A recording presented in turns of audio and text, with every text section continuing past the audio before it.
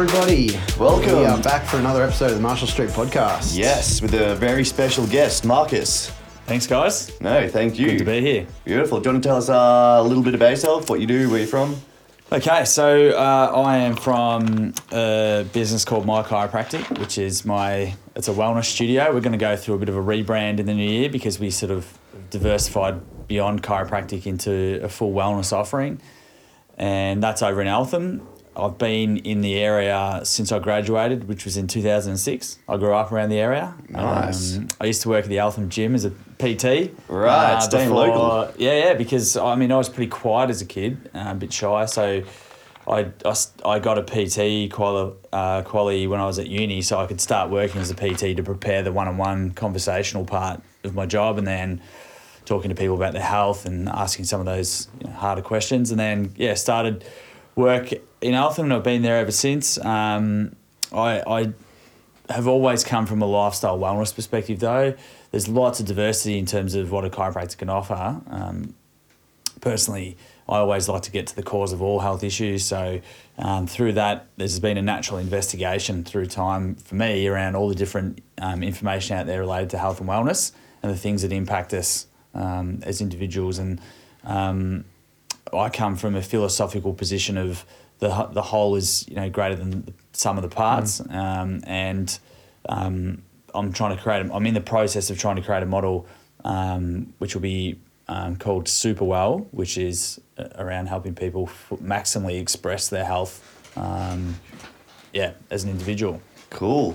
Awesome. And then, so just to give people some context, we're in a business networking group together. Yeah. And I listened to one of your podcasts where you talked about sleep, not only the importance of sleep, but actually how much it can affect you in what you do in your day-to-day lives.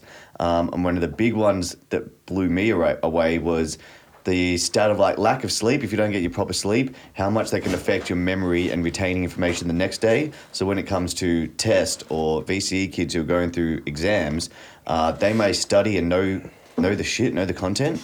If they don't get enough sleep the night before, that can actually affect them enough to either fail or pass them. Essentially, it affects your mind that much that you can do everything right. And teachers never told you this. Hey, guys, sleeping the night before an exam is as, if not more important than the fucking study you do 2 months leading up to it.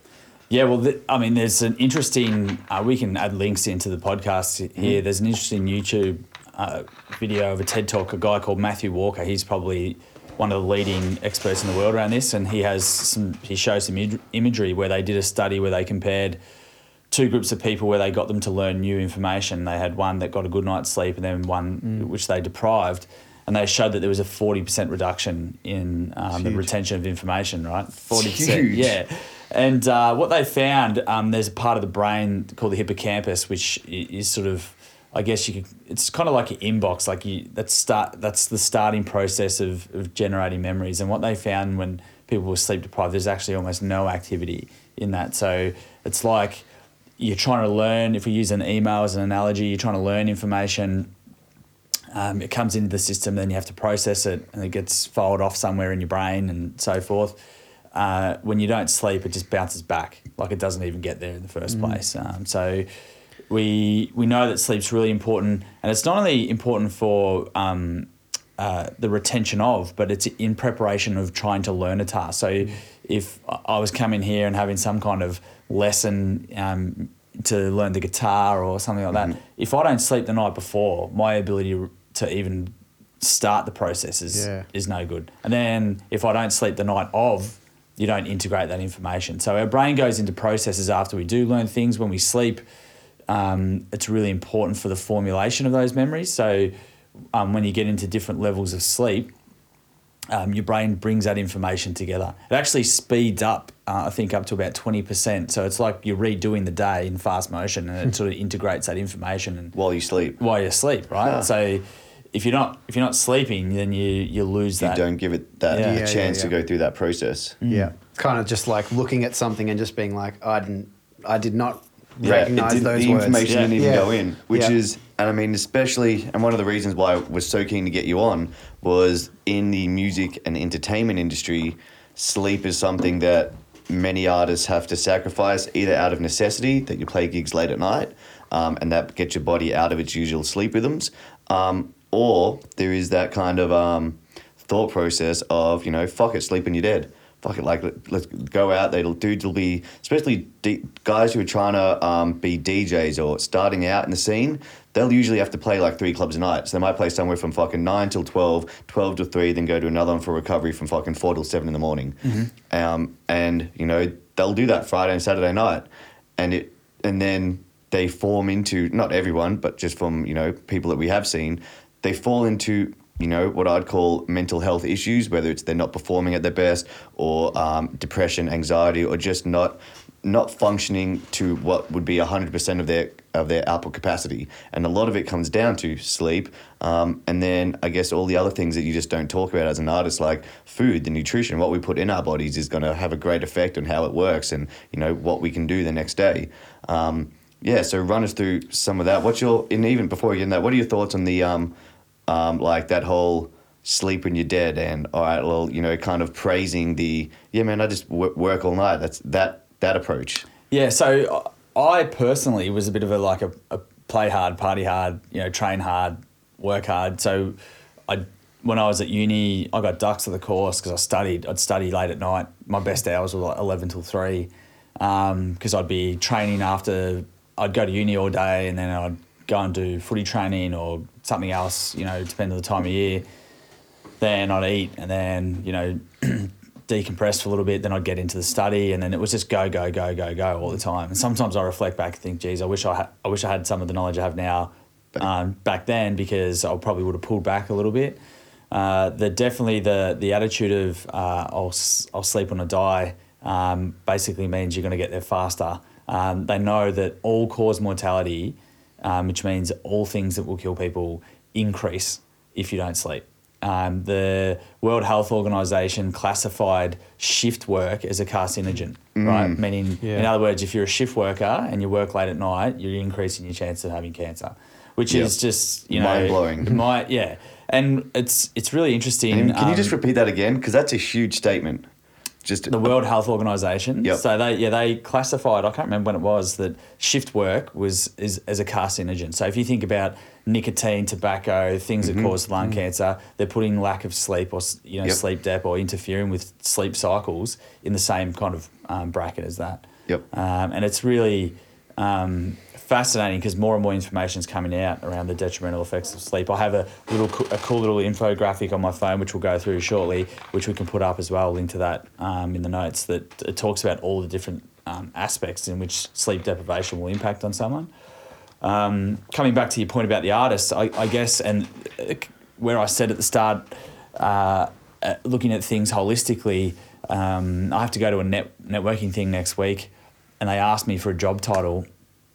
And I could have written chiropractor, but I know the guy, and the reason why he's invited me is not because of that. It's because of this more holistic thinking. I was trying to come up with the title, and I end up just calling myself a holist because that's the way I kind of view everything. And you need to look at life. Like health is always packaged up as one entity, and then you've got work, or you've got exercise, or you've got relationships or whatever, but nothing actually exists independent of anything else, and everything flows into each other. So you need to understand the impact of all those other choices on each other. And so if you're an artist and you have to go out and that's you're earning your crust at night time, you need to do that work up front until you have a little bit more say in what you're doing. You need to make sure you're supporting your life everywhere else, so that when it comes to that day, your body's robust, and the impact that night's actually going to have on you is less. So it's still going to have an impact, but if you can minimise the impact, that would be the advice that I'd be trying to get across to people. And then that comes back to, really understanding that health is an expression, and that you can either facilitate that expression or you can diminish it. That's what I would be advising anyone in that space is, supporting themselves with an appropriate lifestyle based upon the things that are important to them, right? Because everybody's different as well. So how would you suggest if someone is, say there's like a lot of people that are starting out and trying to find where they want to be in the music industry and things like that. They might be a DJ, they might produce music, they might mix live bands and stuff like that. So they've got all these different things that they have to kind of tick off. just to earn enough money to live. How do you approach that in terms of getting enough sleep or getting enough exercise or eating the right foods and all that sort of stuff? Does it start with kind of scaling back, or, how do you approach that? So I would have a series of questions that I would ask. So the first one is, what am I wanting to achieve? I want my body to be, at peak performance given the things that I have to do. So what does that entail? Then you're adopting a philosophy that overarches all your decision making in each area. So then you go, all right, well, when it comes to food, what does it mean, peak performance, and how does this impact on everything else? So if we look at food, what we don't often do is look at, the choice that we're making here on this area over here. And really it's the interconnection between two parts in life that actually makes most of the difference, right? It's where this thing affects the other thing. So you could look at consumption of things that interfere with your brain function, like caffeine, alcohol, taking drugs, even the time of day that you choose to do certain things. So like if you're going to have a coffee, you want to make sure that you've got up and you've moved first, you've eaten some food first, and you're not taking a coffee to kickstart your day. So I can imagine an artist goes out on the weekend, they work, they're tired, their sleep cycle's interrupted, comes to Tuesday morning, they've got to get up and, maybe Monday they have a rest day, but Tuesday they've got to get up and start doing some stuff, working through some of their own work, whatever. Get out of bed, they're feeling a bit exhausted, so they just jack themselves up with a coffee, right? Or energy drinks. 500 mil of mother is the more likely. And that stuff, right, is just like death. Yeah. You're like basically going to erode your insides having that. So you'd be far better off getting up and moving, like going out and exercising. That'll stimulate your body more than, and even if it's just a swift walk around the block, doing, like star jumps for 5 minutes or like push-ups, some squats. You don't even need to go to a gym or anything. You just need to get yourself moving. You need to get your blood pumping. Have some nutrition, get that into your body, and then your body will be primed to go. You're going to be more effective when you're in that state, because when you take a mother to kickstart you, what you're actually doing is it's like getting paddles on your adrenal glands. When people have a heart attack, they get the paddles on them. It's like putting them on your adrenal glands and then shooting them up a bit. So then all of a sudden you're in the fight or flight response. You're in a stress response. Your brain doesn't work as effectively in that state. Shuts your memory down doesn't other things, work, doesn't it? Yeah. Cortisol So starts running through you. Totally right. And then the things that occur when you're in that state, if you think about someone, if they talk about recounting an event where they got attacked or something like that, they often can't remember things. It's because your brain, what it does when you're in that status, you have this little central control mechanism. It's a bit like this booth that we're in here that controls all the elements in your body. And when you're in stress, it actually shuts things down and turns things up. So, for instance, you'll get like right now, this is a bit of a unique room because you can't hear anything outside of here. But if we were in, say, my office, there's noises everywhere. But if we were having this conversation, you wouldn't notice any of that because your brain just filters it out because it's not important. When you're under stress, filters go away, you hear everything because it's a protective mechanism, Light sensitivity, same thing. But then there's all these other functions like, if you're in the fight or flight, you need to be able to fight or run away. So heart rate changes, blood pressure, sugars, fats, cholesterol all change. All this stuff changes in your system. Anything that's not important gets shut down, like reproductive hormone production, digestive stuff, immunity, complex memory formation gets reduced. So being in a state of stress. Yeah, so if you're doing that to yourself all the time, you're just having energy drinks left, right and centre. Yep. You're just keeping yourself in a state of stress. Your body 10 Red Bulls and vodkas when you're overseas. That was ludicrous, and I paid Sounds for like it. a good story. Yeah, well, we were in when I was over in the States, we were in DC, and it's similar to that. We were struggling with jet lag and the time difference. So we went down and we were watching Washington play in Washington. First time the World Series had been there. So obviously we're not going to stay in the hotel room, not do anything. But it was like midday, and we're just super tired. Like, we'll have a vodka Red Bull just to pick it up, have one, and then without even thinking about it, like. Looking back, it's one of those stupid things like, how did you fucking idiots not put this together? Without thinking, we just drank them all night, put back like fucking 10 or 12 of them or something. Just not out of the intention to drink Red Bull. We were just like, well, this is better than beer, and we weren't thinking. It was literally the thought process didn't go past that.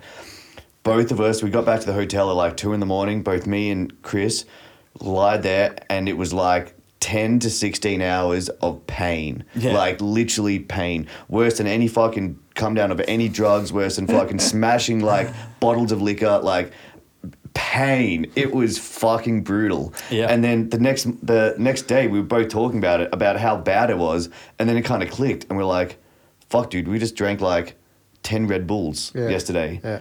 And we're like, how did we not fucking think? Or Yeah. more importantly, the fucking genius who was serving these fucking Australians. At what point was he like, guys, you've been drinking Red Bull for 6 hours now? But yeah, I mean, and Out of fuck, control. you feel it. You But- do, mate. And but- caffeine, I can't remember. I think caffeine has a half-life. I'll look it up while we're here. So Yeah. a half-life, you know when you have a drink and they say it takes so long to get out of your body. So like a half-life is basically how long it takes you to eliminate half of the of it from your substance, body. right? Yep. So caffeine half-life is, I don't know whether it's 8 or 12 hours. So if you have like... Yeah, I thought it was 8. Caffeine half-life, here we go. And even just getting... Oh, it says it's 5 to 6 hours here. So if you're having like say 3 coffees a day, you're perpetually caffeinated. Yep. Because it just never really gets out of your system. Yep. Which you think about how many people just keep smashing, coffees. Fucking A, that's me. 6 Red Bulls, 10 Red. How many did you say? 10. Well, we brought back 20, so we could keep the cup with it, and Yeah. 20 of those cups made it back And to they our were big hotel room. cups. All right. So we brought back, we had at least 20 and some cups didn't make it back with us. So Man, yeah, that's pretty full on. Yeah. And what that's doing to your body is just like putting you into this ultimate state of stress. it was and bad. we like to use a couple of things that I use often when I'm talking to people to try and help them understand this.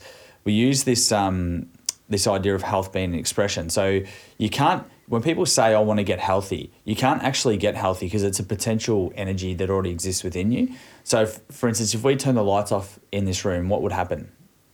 It'd go dark. It'd go dark, right? So everyone always, not everyone, 98% of people say it goes dark, but really, if now that it is light, can I add darkness in? You can cover the lights Yeah, up. but you can't. Darkness You isn't a can't- real thing, right? yeah, you can yeah. lose light, right? So we Yep. like to use this as an analogy in that health is an expression, just like light is an expression from the globes, right? So you're not really adding sickness in. What you do is you lose the potential of your body to regulate. You lose the potential of your body to express itself the way that it's designed to and it wants to by adding in poor lifestyle choices. So when you get yourself in a state of fight or flight, what you're doing is you're taking yourself into a state of like catabolism, which is, you would have heard of anabolic steroids, no doubt. That's about growth and repair. That's what steroids do. They help you grow and repair faster. So that's how you can go to the gym, smash your muscles, tear them apart. Then they'll grow quicker and faster. You can go again and again, and you get bigger and bigger. So we want to be in a state of anabolism where our body's repairing, growing, expressing itself maximally. But when you're in a state of stress, you're in this catabolic state where your body's breaking down, churning through its stuff. And when people are under chronic stress, how they lose a lot of weight, you can see that They age. They're deteriorating in front of your eyes because they're breaking down. So that's what like having stuff like caffeine regularly will do to you. It increases that aging process. Cool, interesting. And then, and just getting back to a point you mentioned before, which was really good. Actually, it was 2 points. One of it was having a coffee first thing in the morning. Yeah. So there was an ebook I was listening to where they addressed that, and basically he wanted to bring into your morning regime, which I do now, and it's fucking awesome. But it's basically like a big pint glass of water with some lemon, apple cider vinegar, and salt. And he recommended Himalayan salt. Apparently, it comes from a different depth, is how they can actually classify it as that. But there's some other stuff in it. But having that before your morning coffee, because it just gets your insides and your organs going. And Lemon water specifically, yeah. yeah, Lemon and the water, apple yeah. cider vinegar apparently is Yeah. super good. But he used the analogy of having a coffee in the morning to get yourself going is the equivalent of pulling the fucking fire alarm as your alarm clock. Yeah. Like, it's just fucking mayhem. Just Your charges insides, it, yeah. Yeah. And that, when I just heard that, I was like, fuck, that makes a lot of sense. But I guess through society norms or just accepted behaviors, it's normal for your herd or the people you hang out with to be like, oh, have a coffee. So I think, one of it is obviously starting and having these conversations and bringing awareness to some of the things that a society accepts, as done behaviors. Doesn't mean they're fucking any good for us or doing anything fucking productive in our No, lives. you got to not compare yourself to society, right? I mean, this is another conversation we have a lot. Like, what is that philosophy that you're living with? Your overarching philosophy, like we coming back to your question. If it's all about performance and being at peak performance, and being an artist is no different to being a footballer and one of my mates, he's a BMX rider, and he's won a couple of X Game gold medals on the mega ramp, and those guys, you think that they'd be like full on party animals and stuff, and then when we went over there to watch him perform in this thing called the Dew Tour, like, mate, they're all super professional, because that's their livelihood. And quite often what we see is that people, and the advent of social media has probably made this worse, that you see only one part of someone's life, and these guys who you think are rad and gnarly and do all this stuff, but behind the scenes they're like super focused, and they understand what makes them, execute the best they possibly can. Yeah. So if you're an up and coming artist, you should be adopting these principles, because I listened to a podcast yesterday with Ed Norton about his new movie. I listened to 2 in a row actually, because he was on Joe Rogan and also Tim Ferriss. I saw him on that Joe Rogan when I started listening to it. Yeah, and I thought I'd love to see the contrast between the two interviews. So I listened to them back to back, which was pretty interesting. But listening to this guy, and you think, man, it is not a coincidence that you are as successful as you are, because of the level of thought that goes into your decision making. So, but before thought comes like some kind of philosophy on the way you want to live. So in answering the question, you go, all right, well, what's important to me?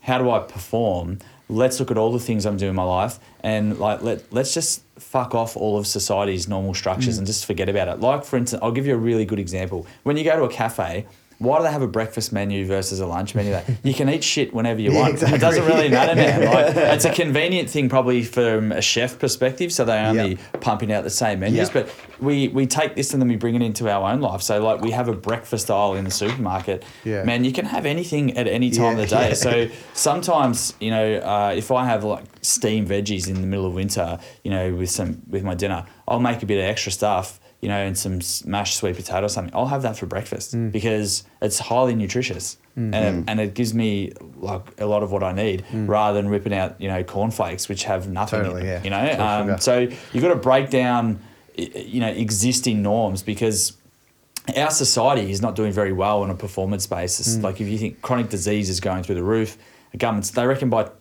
2040, I think it was, or 2032, they did this commission, it was 2009 they did it. They were saying that if chronic disease keeps going at the rate it does, in New South Wales, their entire state budget would have to go to the treatment of chronic disease, which is obviously not feasible. Yeah. But that's how out of control it's getting. Yeah. And it's because we just accept certain things in our society. In Australia, where we are now, 7 out of 10 adults are overweight or obese.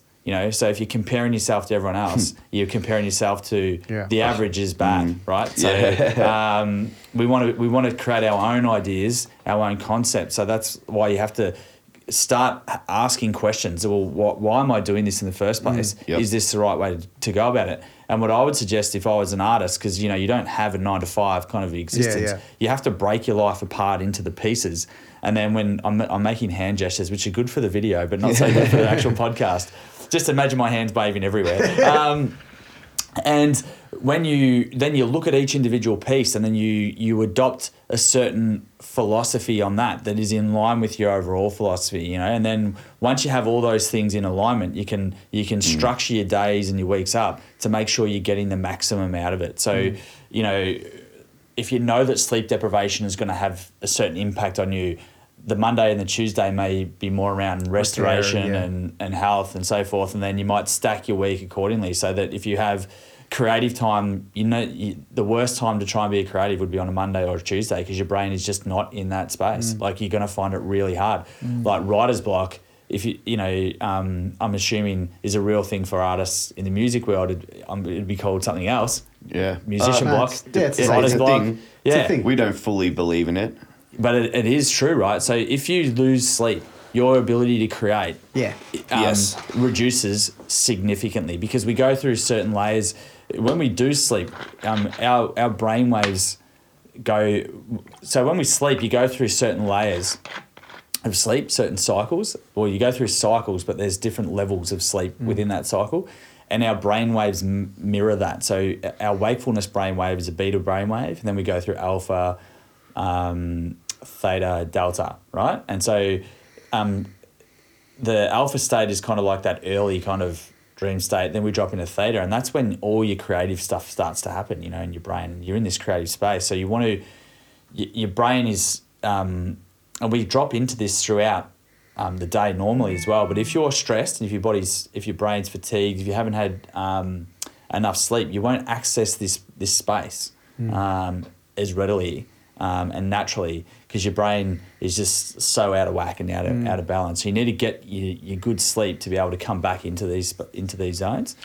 So you would then stack that stuff on a different day, and on Mondays and Tuesdays you might just do mundane activities admin tasks and stuff. I know I need to eat really well for the week, so I'm going to go and do my shopping, and I'm going to prepare some meals and stuff that's like, and when you're cooking and that, it actually, because it's so unilateral with the focus of, you know, whatever you're doing, you're cutting or you're doing this, it's kind of almost meditative, and it helps your brain, because meditation drops you into some of these states as well. So it helps you kind of get the healing that you need in your brain anyway.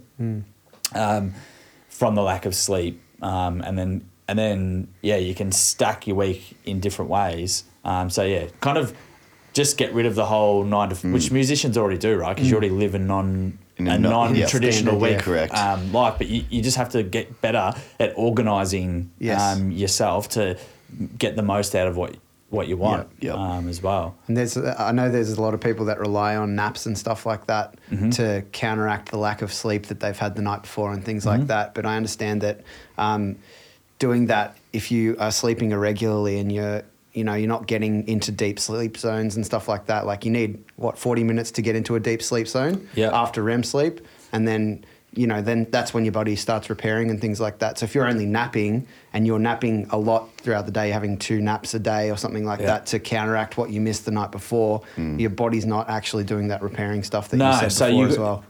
The thing about sleep is you want to try and keep things as routine as possible. So if you have a night where you don't sleep, you want to go to bed at the same time on the other nights, so that you keep that routine. And then with that, just say it's like you want to try and get to bed somewhere between 9 and 10 p.m. That's ideal, right? Hours of sleep before 12 tend to have a higher impact. Sleep's regulated. So your brain starts producing certain chemicals at that point, doesn't it? That's what I was about to go, yeah. So our sleep cycle, we have a thing called a circadian rhythm, which governs our sleep-wake cycle and certain rhythms within our body, and that's sort of dictated by a hormone called melatonin. And during the day, and here's another thing that we could probably talk about. If you work all night, then you stay indoors all day, you're not really getting access to sunlight. Now, sunlight is really important with the production of melatonin. So you need to be outside. You need to get outside to get this hormone produced in your body. And that starts to kick in at around about 9 p.m. for most individuals and takes them through to the sunrise the next day. So 9 p.m. is when we're traditionally, our brain is set up to start going off to sleep. So during the week, you would really want to try and keep your sleep routine pretty much the same, so that when you get to the weekend, it doesn't have as much of an impact on you. But if you're working till midnight every night and you're not really obeying the body's natural rhythms, it's going to have an even more significant impact. Like I was saying before, you need to make yourself robust so that it has less of an impact on you. And then that there are certain chemicals, like stress interferes with melatonin production. So coming back to the coffee thing, if you kickstart your day with a coffee and you get outside in the sun, you're not going to have the same impact in terms of production of that melatonin. So what you want to do is you want to try and be clean so that melatonin comes back and you get straight back into your cycle. And when it comes back to naps, you can have naps. Naps are fine because they will help your body restore and recover, because sleep, so much of it is about your body repairing. In fact, that expert, Matthew Walker, he has a quote that's something like, wakefulness creates low-level brain damage and sleep is the thing that repairs it. So just by being awake, you're creating harm to your body, and then you require sleep to restore that. So having naps during the day is fine as long as they don't interrupt your normal bed routine. So you having a siesta, in some parts of the world, people have that every day. but they also probably go to bed at the same time every night. It's just their body's in that rhythm, and you need to try and adopt that rhythm. Yeah. And so your body's pretty intelligent. So if you get into a rhythm where you're doing this on a Friday and Saturday and a Sunday, then you might have 2 or 3 days where you have this siesta, and then you have a day where you don't require it, and then you're back. But that becomes your new rhythm. It's like a weekly cycle. You know, your body gets into this cycle and it starts. But you still need, it doesn't, even though you can create a new rhythm and a new cycle, it doesn't offset the damage that would be done by not sleeping for whole nights. But you just have to be better at trying to get sleep when you can, and to try and get something rather than nothing. And that's what the next thing I was going to ask. Can you catch up on sleep? Once it's lost, it's lost. Damage is done. Mm-hmm. Interesting. So then now, I guess with that, and combining what you said, because I think what you said you did early in terms of uni and studying up until late, I think everyone, or not everyone, people who have some sort of ambition in life will go through a period of their life when they're doing that. Yeah. Whether that's studying at university. I know my old man, who was very academic, he would say the same thing. He was studying full time and then would go and tutor to pay for his fucking class, and then would have to go and study his own shit, which requires a lot of hours. Even if you're setting up a business in startup phase, the very idea of startup is you have to put in a great deal of work to get to a point of momentum where you can back off. Yeah. So there is always going to be periods, I guess, of your life when you might not have a full choice. I guess looking back on your experience, what you know now and what you've gone through, like you're obviously in pretty good fucking physical shape now. Having that holistic approach, that whole approach to life, do you think it is, what's your views, and is there still a time when you go, okay, by recognize it and going, this is a 2 or 3 year patch when I just know I need to fucking go hard, but there will be times when I can allow my body to restore and give it the care that it needs, but I know that comes later. Yep. Is that kind of a effective mindset, or is that, you're still doing some damage, but I guess it's just recognizing that better than not? I guess it comes back to, we're going to go into like a whole like philosophy of life. Perfect, I love it. Yeah, like what do you want out of your life, And when I listened to this guy on a podcast, Matthew Walker, it was probably a Joe Rogan one, mate, I got to the end of that and I'm like, fuck, I'm going to die. Like, I'm fucked. I didn't sleep, But then I sort of, realised, I was being a little bit oversensitive.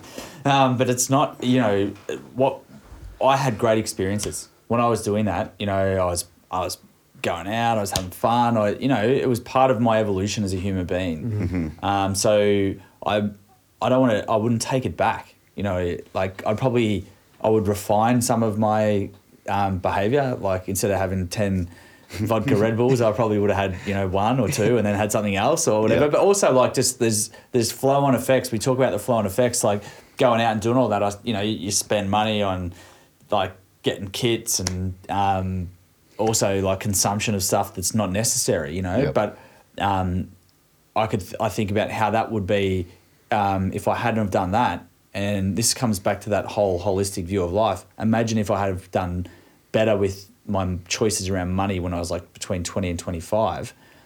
Now when I'm starting up my startup business, instead of having to try and get it done in 6 months, I'm okay if it goes for 12 months because I'm in a better financial position, Yep. And I don't have to ream myself through being awake all the time because I have a better support structure underneath me to achieve what I want to achieve. Yep. But hard work comes, of course, at various times of your life, you need to be up more, or sometimes you can't. Like we've got a 3-year-old, we've got a child on the way. When they wake up, it's not like you can ignore them. Yep. Right? You have to address whatever you need to address. And so sleep deprivation and trying to balance sleep becomes an even bigger issue once you have kids. But you need to be prepared for that as well, right? So, my wife and I are having better routines and better conversations around that now in preparation for a few months down the track when that's all going to get thrown out the fucking window. Yep. My point coming back to the point is like choosing what you want your life to look like and going, all right, well, what's really necessary? Mm-hmm. What's necessary to have my life look like this? And then mapping that out and creating that balance again, because that's where a lot of people go wrong, in that they're doing things because they think that's what they need to do because other people are doing it. But if they really thought about it and they looked at the trade-off, the opportunity cost of that decision, they would maybe say, well, I don't want to do that. Yep. Like a good example, my wife and I, we live in Albert Park. We're moving back out to Eltham next year. We bought a house. If we wanted to both work full time, balls to the wall, you know, we could afford a house in Albert Park, right? We'd do it comfortably. But our priorities, we want to be there raising our kids. It's only a short amount of time that they're young, and then they go off to school, and later on when they're at school, we can work full time, you know, we can and do whatever we want then if we choose to. So we're making decisions around like our financial capacity, our living, where we want to live, relates to our family, which relates to my time and effort that I have to put in as a business owner. You know, if I have to work more, I can't exercise, or our food will drop off, or our sleep will drop off, you know. So you have to try and find that even point of balance between it all, and understand what's most important at any one moment, and also the future moments. Correct. So we make a decision today, which we know is a good decision for the next 2 years. Then Alki goes to school, and then you want to be embedded in a community then. So maybe at that point in time you go, well, do we want to move back? What do we want to do? You know, and then in that, if we want to move back, we need to have, you know, a certain kind of idea around finances. So then you go, all right, well, what do I have to do now from a business perspective? How do I have to grow over the next 2 years in order to be able to have a choice, you know? And then the choice will be there, and then you may not choose to do that. You might choose to go somewhere else, but you still want to have the choice. Because you don't want to get stuck, right? I think this is what happens with guys, particularly, you know, male suicide rates are through the roof. We're running some mows in here at the moment. You know, men's health and male suicide is a big problem. And I think a lot of it comes back to guys getting stuck. You know, they have a mortgage, they have a job, you know, they have to work to meet these requirements in life. And then they've got nowhere to go, right? And then they don't talk about it because we're guys and we don't talk about things. And so it builds up and festers in their mind, and they have this unhappiness that plagues them. And then, you know, mental health issues are on the rise. With depression and anxiety rates in society, because we get ourselves into these situations that aren't well thought out and not well planned out. And that same kind of idea, it comes back to the answer to your question around, you know, what should an artist do, is in terms of mapping that out, understanding where they're at on their timeline of what they want. Definitely. If you're just an up and comer, or you're a professional, or, you know, whatever. Yep, definitely. And having, I think one of the big things, and I'm learning that myself over the last 2 or 3 years of kind of personal growth and development that I'm going through, but having that clarity around where you're going in life, where do you see and not just, I'm going to be a millionaire in 10 years, but I don't know what the fuck I'm doing on a day-to-day level to get there. Like, by knowing what you're actually about, what you like doing, where you see yourself in 2, 3, 5, and 10 years, once you really see that, and not only that, but you fucking believe it, then you can actually start acting towards that. And that's one of the big things that I think people don't plan, is just, where is that North Star? Where is that 10-year point getting? Where do you actually, like, if everything going to plan today, tomorrow, where do you want to be? And then, just mapping that out, reverse engineering that. But without that foresight, I guess, it's hard to bring that back to okay, why am I doing this? Well, I've gone out and got fucking shit-faced every Friday and Saturday night for the last 6 years. Why am I going to change that behaviour? If you don't believe in where you're going, or have that why as to why you're going to do it, you're not going to change it. And then the other point, which I've just completely forgotten. I'll jump in, because that's good, right? So, like, this, you bring up some good points there. Like that whole philosophical piece, like, why am I doing? What do I want my life to be like? Is really important, because it dictates why you make any decision, because it's like a measuring stick. You know, you can apply it in a situation and say, this is what I'm trying to achieve. Like, how does this match up against that? Yes or no? And, you know, as an artist, there's multi-layers to what you do. I just put myself in the shoes of an artist, and as you were talking and thinking, well, if I'm, who do you think the biggest artist in the world is right now? Drake. Yeah. If you're Drake, and you go, all right, why am I making my music? Like, why am I doing it in the first place? At some level, at some point in time, he did it because he just loved making it himself. Like, he loved the process of doing it. He may still do that, right? He loves that. But then beyond that becomes this, like, idea of a gift to the world. Like, I'm doing something because I know other people love it as well. I get enjoyment and positive feedback from internally from the fact that other people love my music, right? So then you become that can be reversed a little bit in that all of a sudden there's expectations from the people on you. So then Drake feels like pressure to then bring music out. You know, I need to do this, or I need to go on tour to satisfy my fans. But then going on tour completely fucks your whole existence up. And then you're making choices that are not based on your own philosophy. You're based on what the expectations of someone else are, you know, or whatever. And you have to sit there and say, well, what do I really want to do? And someone I really admire a lot for this is Wally DeBacker. Do you know Wally? No. He's the Goitier. Okay. He's my school captain. Yeah, local lad from around here. Yeah, same. You're obviously Paradian. Yeah. Yeah. He got ducks at the school. Really smart dude, Wally. He went to my primary school and high school, and he's one of his best mates. Has a younger brother who's my age, and so I've known him for quite a long time, and I just loved following his journey. And you think he was at the peak of his powers, man. Like how amazingly successful was that album, and what's he done since? He took himself out of it. He's gone and like doing some stuff. He's got his own recording studio. He's back to his art form. He's creative. He's back. He was back with his band, which I've just forgot the name. Yeah, I know the somethings. Yeah, and he played a gig on the weekend actually in Melbourne, somewhere that a couple of mates went to, and you know, it takes some serious contemplation to sit there and say, instead of riding the wave, I'm going to go back and do what I want to do, because he could have immediately pumped out another album. Yeah, and because I think as a juxtaposition to that. That Kings of Leon album, is it Only by the Night, I think? Yeah. Massive success, right? Like a great collection of songs.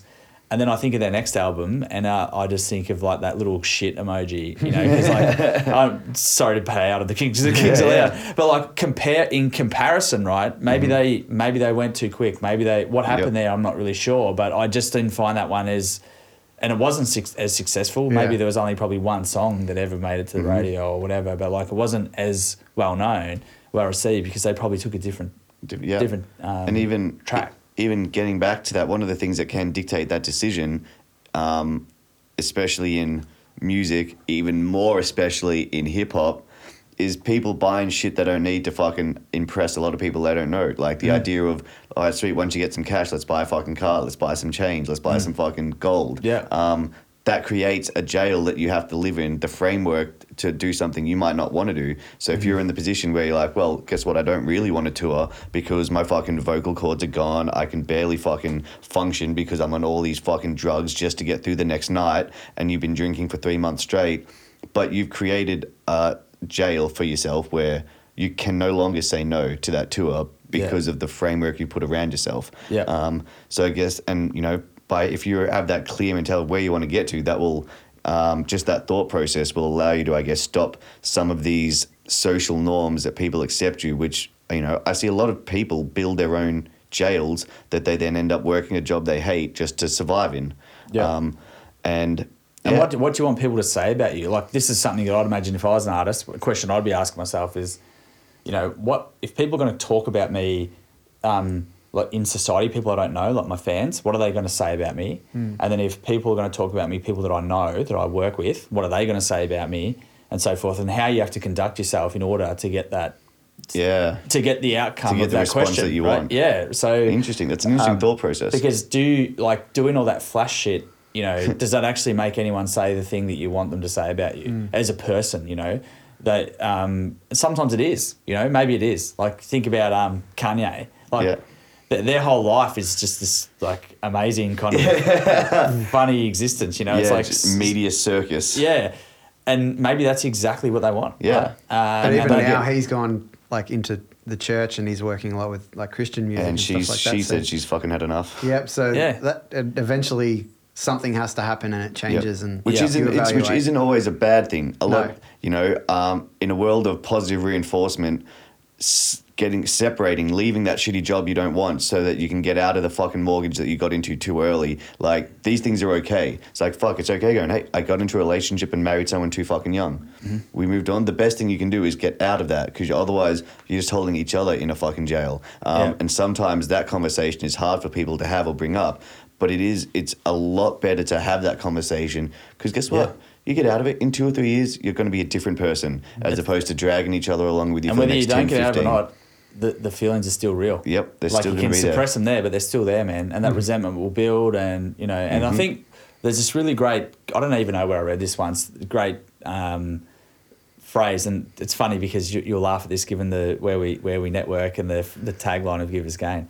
You can't outgive the universe, right? So like if you're an artist, if you're thinking about someone who just wants to continue to create great stuff for the world, like it's going to come back to you. 100%. Is the opportunity to continue to create is going to keep coming back to you. Yep. And that comes through like exposure and money and all that stuff. But if you become then a taker, a consumer, you're buying all the stuff, you're doing all this stuff, you're expending rather than giving. Then that, and I mean, you can say that you're giving because you're obviously transacting with someone else and they're getting the rewards of your money. You know what I mean? But at the same time, You don't really give. You're giving the with an focus changes. expectation. Yeah, the focus changes and it becomes more around creating this idea of yourself versus and that branding. You're obviously all about brand positioning with some of the work you do. That branding, like coming back to those questions, what do you want people to say about you? Like that's really what you want your brand to be. You got to create the right. You got to take the right actions to create the right outcomes. But then when you're happy with that and you have that resonance within yourself that's in check with your own values and your own philosophies, you'll be happier. You know what I mean? 100%. And then there's one other thing that comes the next stage, I guess, for those who are still following along with this thought process and are We've fucking gone still down with a hole us. here, haven't we? Yeah, Yeah. which is awesome. I love this fucking rabbit hole to go down. But once you are aware of these things, once you do that the self-searching and you fucking really uncover all the deep fucking shit and why you're addicted to this and why you keep falling back into these behavior patterns and why do all your girlfriends end up like this, or why does every boyfriend you get, why are these patterns there? Once you really start searching through them and you come up with this, your why in life, once you're finding these points you want to get to and you're on this journey of positive growth, which is ongoing, you never get there. The finish line is death. Once you understand that, the excuse of ignorance is no longer there because you're now accountable for everything. Yep. And that you can no longer play I didn't know that. Because once you really understand it, you are aware that you are directly responsible for everything in your life, every aspect. Yep. Good or bad, everything. Not just taking responsible, direct ownership over everything in your life is your fucking fault.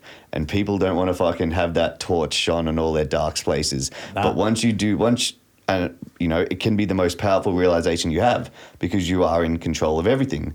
But a lot of people, either, it's super easy to blame on, I didn't do that. That's easy for you to say. You have studios. It's easy for you. I couldn't have done that. It's like, once you start taking ownership over all this stuff, ignorance is no longer something you can hide behind because you're now accountable to yourself, to others, you're aware of it. Yeah, you're master of your own destiny. Yep. And then that comes with then once you're aware of that, then you have the ability to respond differently in a similar situation. So in a situation where you might have slipped back into a toxic relationship or slipped back into an addiction or whatever it is, you now have the ability to respond differently, which is the responsibility in that. You have, once you're aware, you have responsibility, which means you can change the way you respond in situations. You can rewire your brain. You can understand how the brain actually works. You can start looking like, fuck, man, I wasn't happy, but I wasn't sleeping 2 days a week and I was fucking drinking bottles on the weekend and doing fucking drugs. And that was probably a direct correlation why I wasn't really happy or satisfied in those years.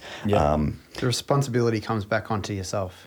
Yeah, you've got to take ownership of it, right? I mean, there can be at times a portion of blame to someone else, like if someone hits your car or their car because they're not paying attention or something.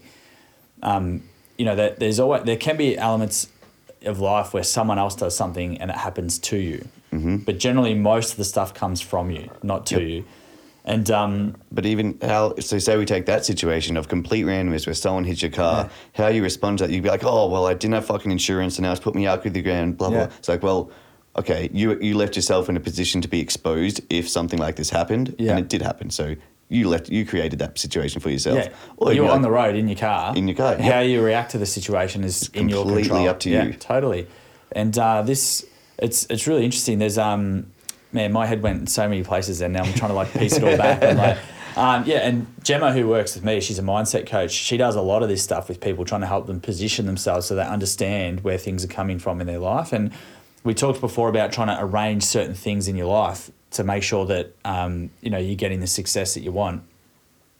And there's a philosopher, her name's Ayn Rand. I'm not sure if you've ever heard of her. She's like, I think she was from Russia, maybe. She's written a number of books that are pretty successful. And there's this one part that she talks about, and essentially she alludes to the fact that where there's contradictions in your fundamental premises in your life, destruction will ensue. So, like, for instance, if you are someone that works your ass off, right? So a contradiction might be between like money, work, family, and relationships, like your kids and your relationship with your wife. So you may work your ass off to make all this money to pay your mortgage, but you're never home. You never see your kids. Your kids grow up, they resent you, or they have like behavioural problems. Your relationship with your wife might break down because you never see her. You're not fostering that relationship. You have to continue to take action for love to continue to be there, right? So then things break down. So you have to,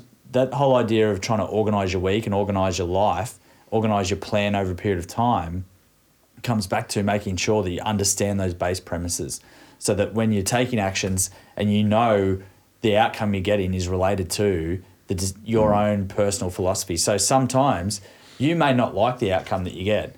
You might have to question why you don't like that, but if it's still in alignment with what what you believe in, then it becomes the not liking of the outcome is because you've got embedded in your mind frame somewhere an expectation of something else. But you need to clear those expectations out and understand. Imagine it being like a train with a number of carriages. You need all your carriages stacked up neatly behind the head carriage so that they all go in the same direction. So you want everything to flow through life.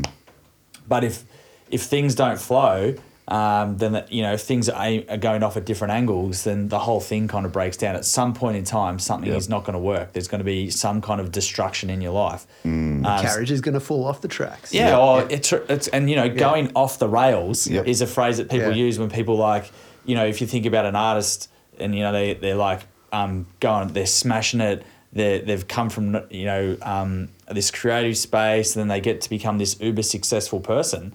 Then they become lonely. So because they're in hotels all the time, you hear this common story that they can't trust anyone. They don't know who around them in their support crew is actually genuinely wanting to be a friend with them or not. I mean, Mac Miller, rest in peace. When he got back into the drugs hard, he was saying like his quote in one of the movies about him, he's like, you rock up to a hotel in a city that you don't know, where you don't know anyone. I'm sitting in a hotel room on my own for fucking lonely. 6 to 8 hours before sound check. I'm going to do fucking drugs. Yeah, because he's lonely, man. He's not happy. You want to feel something. So your happiness reduces because you're not expressing these things that are important to you, all of them. You can't deny them. You can deny some of them for a period of time, but over the course of your life, it needs to smooth out. So if you deny something for a period of time, you need to then reinvigorate that and at the expense of something else. And so not every single minute of every day can you put equal value across all things, but you need to make sure you acknowledge them over the course of time at the appropriate level. Yep. And then they turn to drugs. They go off the rails because they seek happiness in something else. Yep. And it's not true happiness though, right? And so then that goes even more destructive beyond that. So snowballs. This is and then they're not sleeping because they're fucking snorting coke all night. Yeah. And so then they take sleeping pills, or actually and they're tranquilizers. So you don't go through the depths of sleep you need to. You're actually just like tranquilized out. So you don't get the restorative healing part. So whilst you're not conscious, you're not actually getting the true sleep, right? Yeah. So your brain's actually getting more fucked up because then when you wake up, you're not restored, right? Yeah, you're trying to function on empty. Groggy as all hell, and you feel like you've had a night's sleep, but you haven't had any sleep. And then you're trying to put yourself in a position to make actual good decisions, which you can't. And then if you fall, and then the cycle continues. And then you can't choose the right food, and you can't choose this because your brain's operating from a different space. And when you are stressed, your brain does make decisions from different regions. So it's harder to say no to the thing that you're not meant to, that you're not meant to have. And it's harder to make cortisol- the good decision, you know? Definitely. Well, cortisol will halve your IQ in about 7 minutes. So, Yeah. like, that's why people are like, oh, I was under stress. Or even when you're about to order something at a fucking restaurant and then suddenly the waiter comes up and you change it at the last minute. Like, oh, it's cortisol. You made a fucking stupid decision under stress because Yeah. it will halve your IQ in literally 7 minutes.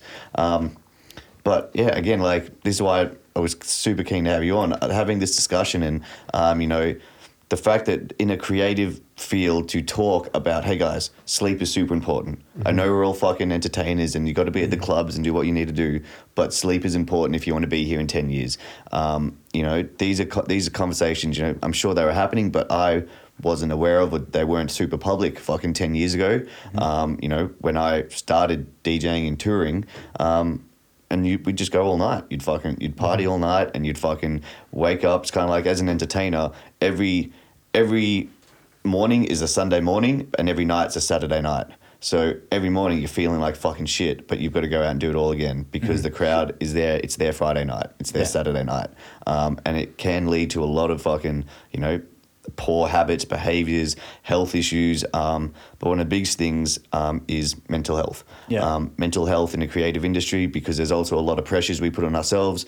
Obviously, you know, I always say there's something weird about artists where we look for satisfaction in something that we do from the outside world. Like if you want to be an artist full-time, you have to make money off your art. At some point, you know, you have to recognize you have commercial-driven intents, and that comes from the satisfaction of the public. So it's a weird fucked up system we build ourselves where we create for ourselves, but we seek satisfaction from the public, from people we don't know.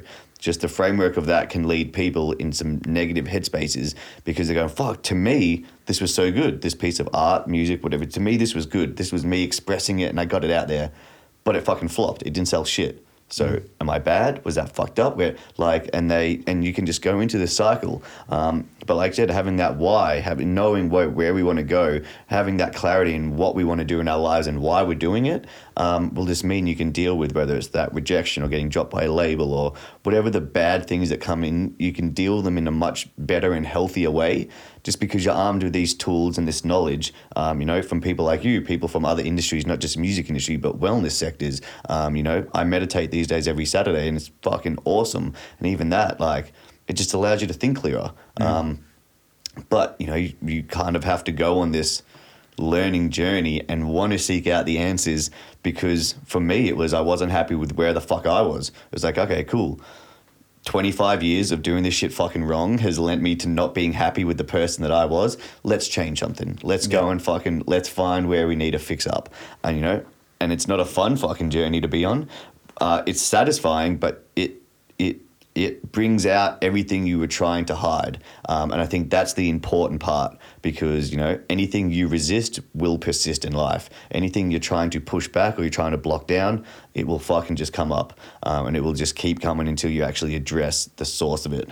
You can't deny these things, right? So we talked about this, and when you asked me about this podcast, you talked about, you know, the artists and the industry and so forth. But the reality is they're all human beings. Correct. And they're a species of an animal, right? We're all animals. Correct. And people forget that human beings are animals and they have certain animal requirements. And coming back to sleep, we're the only animal on the planet that actually interferes with with nature's way of sleep, true. right? No other animal interferes with it in any way, shape so or true form, right? in consciousness. Right? Yeah. So we create. Such a good point. Yeah, we Imagine create if our you own saw harm. like a fucking wild animal. Sorry, jump Watching in an there. iPad at 9:30 at night. Yeah, and like pounding a mother watching some bullshit sitcom. You'd be like, why isn't that animal sleeping? Yeah. Like you should be sleeping, dude. Totally, right? It's like when people don't feed their dogs chocolate because they're like, it'll kill my dog, right? You're like, well, what about you, mate? Or like, you know, you wouldn't give your dog Coke. You wouldn't give your dog a Red Bull, you know, because people know that it's harmful. But when we turn it on ourselves, you know, we don't necessarily take the same level of responsibility. And coming back to that, you know, and the artist narrative that you said around wanting to, you know, create this piece of art, I would say that's more of a primitive driver. So, you know, people have creative brains or non-creative brains and, you know, someone has this desire to express. We all have a desire to express our individuality. Commercialization is a modern concept, right? So those two are not necessarily always in sync. Yes. And if you want to commercialize something, what you need to be able to do is understand what the average wants, what the masses want. And to be able to understand that, you need to be able to take criticism. You need to actually go to someone and say, what do you think of this? And then they'll say, I It's don't not think this X is enough. Yeah. X, Y, and then Z, you'll say, well, that means it's too commercial, or it's too, poppy, or it's too whatever. It's not artistic enough. But the thing is, if everyone was artistic enough to understand the value of that, then everyone would be an artist. Would be an artist, right? Yep. But the point is, you can only take it so far until people probably don't understand the value, right? The value. Kanye. Yeah. It's a creativity clock. Like, I think of creativity as a circle, like a clock. You can just go round and round. At some point, though, it's like if you ever had a drawing or something you're working on and you had it perfect and you went that one bit too far and you're like, I fucked it. Like, you're going around this creativity clock. Eventually, you get to a point where you're back where you started from. Yeah. There's this cool guy called Jason Fox. He's a thought leader, and this guy would sleep on 10 thesauruses, I reckon. Like, every time I read his emails, it takes me ages because I have to try and take each sentence at a time. Right? Yeah. Last week. He has he sent this thing about oscillation through the other day, and I'll make a hand gesture again, but for the camera to work. But like, if you imagine my one hand going up, that's betterness, and then one hand going down, that's worseness. And then we have an axis that goes. So we have an axis that goes up and down, and one that goes left to right. Yep. And then if we had on the left to right, you'd have say like full artistic creativity, and then you have on the other hand like what the public want. And so if betterness is judged by how much exposure you get, right? If we use that as the framework, if you spend too much time in the artistic realm, then maybe you run the risk of dropping down into worseness because the public don't correspond with that. They don't understand it at the same level or same depth that you do. So then you have to come back up and add a little bit more of what they want, you know? But then if you spend too much time there, you become too vanilla, right? Yeah. You don't stand out from the crowd. You're just like every other artist. So you don't, there's no reason to buy into what you have to offer. So then you have to bring back a bit more creativity. And then there's this oscillation that he draws on this thing. And he said the real key is to try and understand you need to speed up your recognition of where you are on that curve. The faster you realise you're starting to drop, the quicker you can amend what you're doing, and then the whole thing raises up. So you get above that middle line. So you spend most of your time in betterness, right? It's a really cool concept. You can apply it in health, you can apply it in business, you can apply it anywhere. Yep. But you have to understand what you're trying to achieve. So the artist who wants to be commercial artists, if they want them to be, if that's what they want their career to be, maybe you need to eat some shit first, right? And then work and have a creative piece that you work on for a long time. And that, I don't think I've ever seen Edward Norton do a bad movie, but this new movie he's got coming out, he's been working on for 20 years, right? And he read a book, he loved the book, he loved the character, and it's been moulding in the background, and he wanted to create a piece, an artistic piece that has, and if you listen to the podcast, it has, it's more around this, it's quite a long movie. It's a real kind of thinking type movie. It sort of positions it a bit like some of the other ones in the past, like LA Confidential and that, where it's not necessarily this like Hollywood happy ending type thing. It's more taking you into a narrative that's deep and makes you contemplate the characters and so forth. It took him a long time to mesh this all together, and it's a true artistic piece for him, right? Like, and when he was trying to sell it to he couldn't sell it because he's like, I think he used the analogy of it was like Rain Man mixed. No, it was Forrest Gump mixed with LA Confidential. And people were like, man, this sounds a bit weird. And then like even the music in there. Sounds awesome to me. Yeah. I love those he had Radiohead mixed with this jazz musician, and they I don't know the guy from Radiohead to make the score soundtrack, and also the rest of the music, and like it's this full artistic thing. But if he had to try to enact that day one, maybe it wouldn't have had the same level of success. Definitely. And I love Back to Goiti. I love the album before that, before the most successful one. I've just forgotten the name. There was Making one called Mirrors or whatever it's called. Making Mirrors is the recent, That's the successful one. Like Drawing Blood, I think it's called. With eyes wide open and stuff like that. Yeah, and that one, I love that, and didn't hit the same heights, but it's still got that same artistic level. what he was able to do was just elevate it into he brought his creativity into a space where it became a little bit more publicly accessible, rather than existing in the true creative. And it's kind of like what Triple J used to be, versus what the Fox is, right? And like trying to find yourself halfway between those two if you want to have commercial success, so you still get to be your creative that you want, but have access to the masses, because that's where you get your money. That's how you get your livelihood. That's how you would do it. I don't know. I'm just kind of spitballing here. No. It's not like I'm a musician. It's pretty accurate. Yeah. And I'm glad you said the way Triple J used to be as well, from someone who's not in the industry. That's awesome. Stewie, what are your thoughts on this? We've kind of hijacked the conversation over here. It's fine. I'm just sitting back and listening. Yeah. It's all accurate. I don't really have much more to add. I think there's a couple of things that I thought we only touched on it, but it was how social media has changed the way people think. And I think like on that is like the reason why social media can degrade public thoughts, or the way that the society moves along, and it changes that and sort of thing, because on social media the algorithm causes you to see the same stuff on a repetitive basis. So if you don't have people that think differently in your inner circle, then you're not going to necessarily see the other point of view. So you're constantly just being fed the same information, and you're not challenging your thought. Yeah, you're just in an echo chamber. I also don't fully agree with that. I see the argument for it, and I understand. Like, it is true. It does give you this fucking echo chamber of fucking bullshit or whatever. If that's what you choose to expose yourself to. If you choose to expose, but people that don't choose to expose themselves to different things. I think social media, but I don't think social media is to blame for that. There's three layers to this conversation. I think social media, one, it's just a communication tool. It's up to humans as to how we use this. If you choose, all it is communication tool. Yeah. At its bare form, what we as humans, how we choose to use it, what we load those funnels up with bullshit and fuck, whatever it is, that's on us. But it doesn't change you. No one changed because of Instagram. It just exposed the fact that you were superficial. I'm not talking on an individual basis.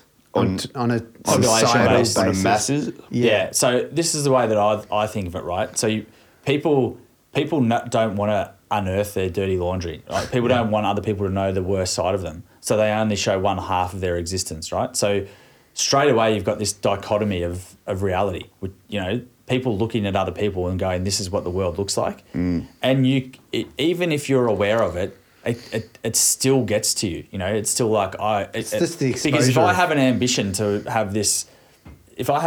have some kind of mansion wherever or whatever, and I'm seeing other people who are at my level doing that, then it kind of still gets to you, and you still sort of at some level think, I want to be there. What do I have to do to be there? Which is a form of resonant stress. Even if it is in line with your goals, you're still positioning yourself against that person, me versus them. Where am I?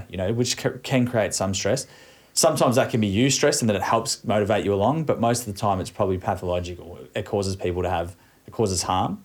But even if people are really creating even if they're putting up all of what they are, right, and it is their full existence, and you're looking at it and you're comparing, you're still not coming back to your own points of what do I want? And that's what I think, that's the biggest harm that social media has done, is it shows people access to everything, and people don't actually go back with some introspection and go, well, what's real to me? What do I want my life to look like? I don't necessarily want to travel all around the world. I want to try and work on my business so that I'm setting myself up for 10 years' time.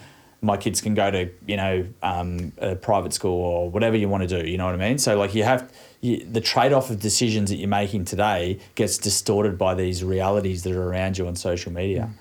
And then the echo chamber one, what I think with that is that what happens, let's use a controversial topic like Trump, right? So you've got all these pro-Trumpers, anti-Trumpers.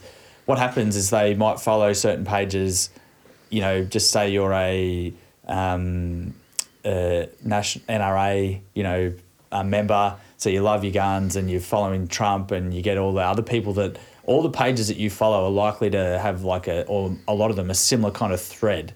And then you've got all the other people who are, not like that, and they've got all their thread. And so the anti-Trump people only get anti-Trump news fed to them, and then the pro-Trump get all the pro-Trump news fed to them. And that's good because they like hearing that stuff. And it may be in line with their values, it may be in line with what they want to do and execute in life. But what it does is it creates rage between the two parties, right? because instead of being able to have a normal conversation, because you're in this echo chamber where everyone's like, you know, it's like in Mario Kart and the Super Nintendo where you go over those little things that would super speed you. You know what I mean? Like, it fires everyone right up, right? It accelerates the emotional behavior within the group, and then all of a sudden, when they have to then coexist at some point in time, then it becomes more aggressive and more confrontational. And then that creates more stress and more harm, because then it's not a natural state of being for humans. We don't like to be like that. I think that comes back to, it's like, if you were to take over a country, the first thing you do is take over the media. Like, everyone knows the media. That's why fucking Hitler was so successful, because the news he was feeding the public was propaganda. But it works. I think in this stage, like in 1920, I would say, cool, that's maybe an excuse.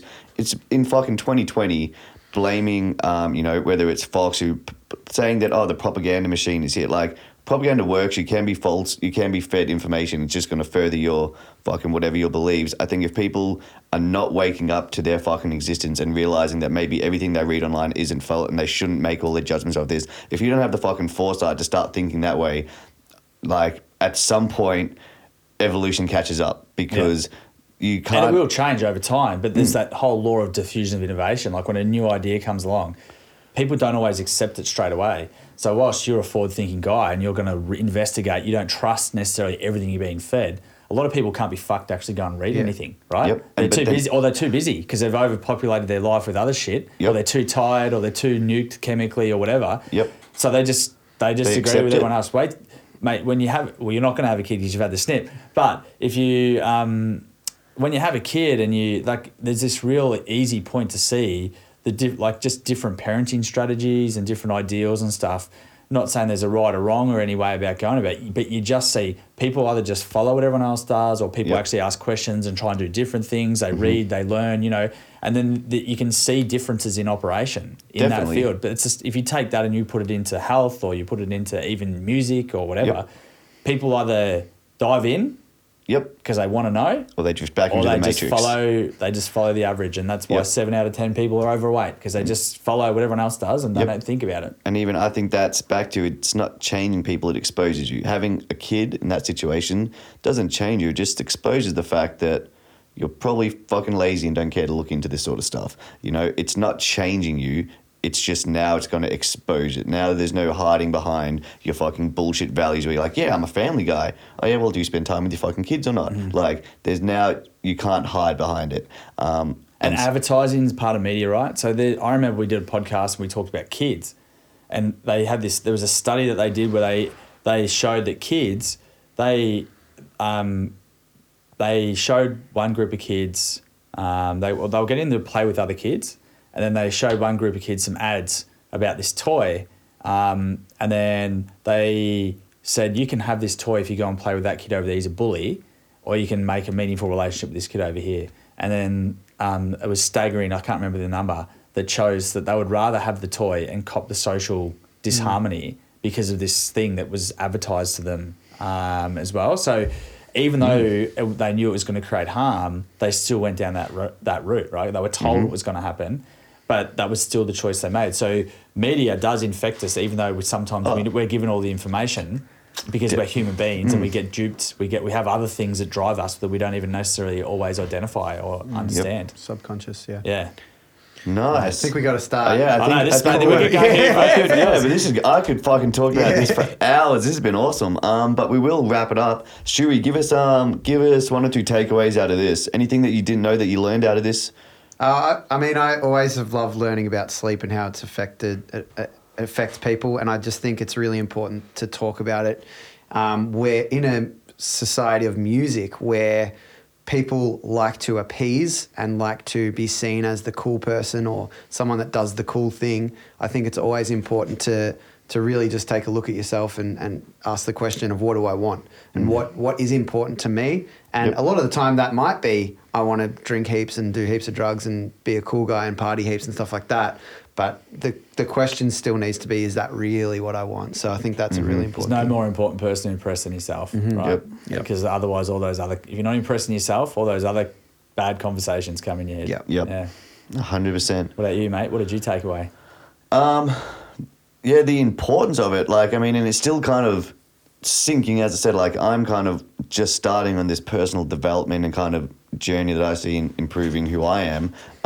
But, you know, realizing that, you know, shift work is now put on the list with nicotine and carcinogens and things that will fucking kill you. Shift work, like lack of sleep is that serious. And, you know, combining that with the industry that you're in, it really does make you, all right, let's take accountability for me. Like, I'm responsible for it. It's fucking on me. And it's super powerful because then, one, you are in charge of everything that you do, but it also strips away any fucking excuse that you were going to hide behind. So I think that's the biggest thing for me is that. And then, as I said, just seeing where all these things interlock and entwine in your life. Like, you know, by having that clear outset and where I want to go personally with the business, professionally, where I want to take the studios, you know, that leads to decisions to, you know, am I going to go out all night this night? And I know that sleep is going to fucking make it so I'm not as effective in that meeting tomorrow morning. And once you have clarity on all these things, you can really just start pulling apart the threads and then putting them back together. You can also in make the way smarter you want. Decisions. 100%. You're going to make better. Yeah. Yeah. What about you? I think the main take home I love for people to get is that we're expressive animals, right? And that if you want to be the best at anything in life, you need to make sure you can express your vitality fully, right? So the thing that makes us express our vitality fully, there's so many things, but you can kind of package it up into kind of six areas. One's nutrition. You want to have good nutrition, good sleep, move a lot, like good physical health as well into movement. It's not just how well you're moving. You need to make sure you're lean and you're not carrying too much excess and so forth. And then you need to have like good mental routines, like good mindset, mental health, and checking in with yourself, and some of that stuff we spoke about a little bit with that.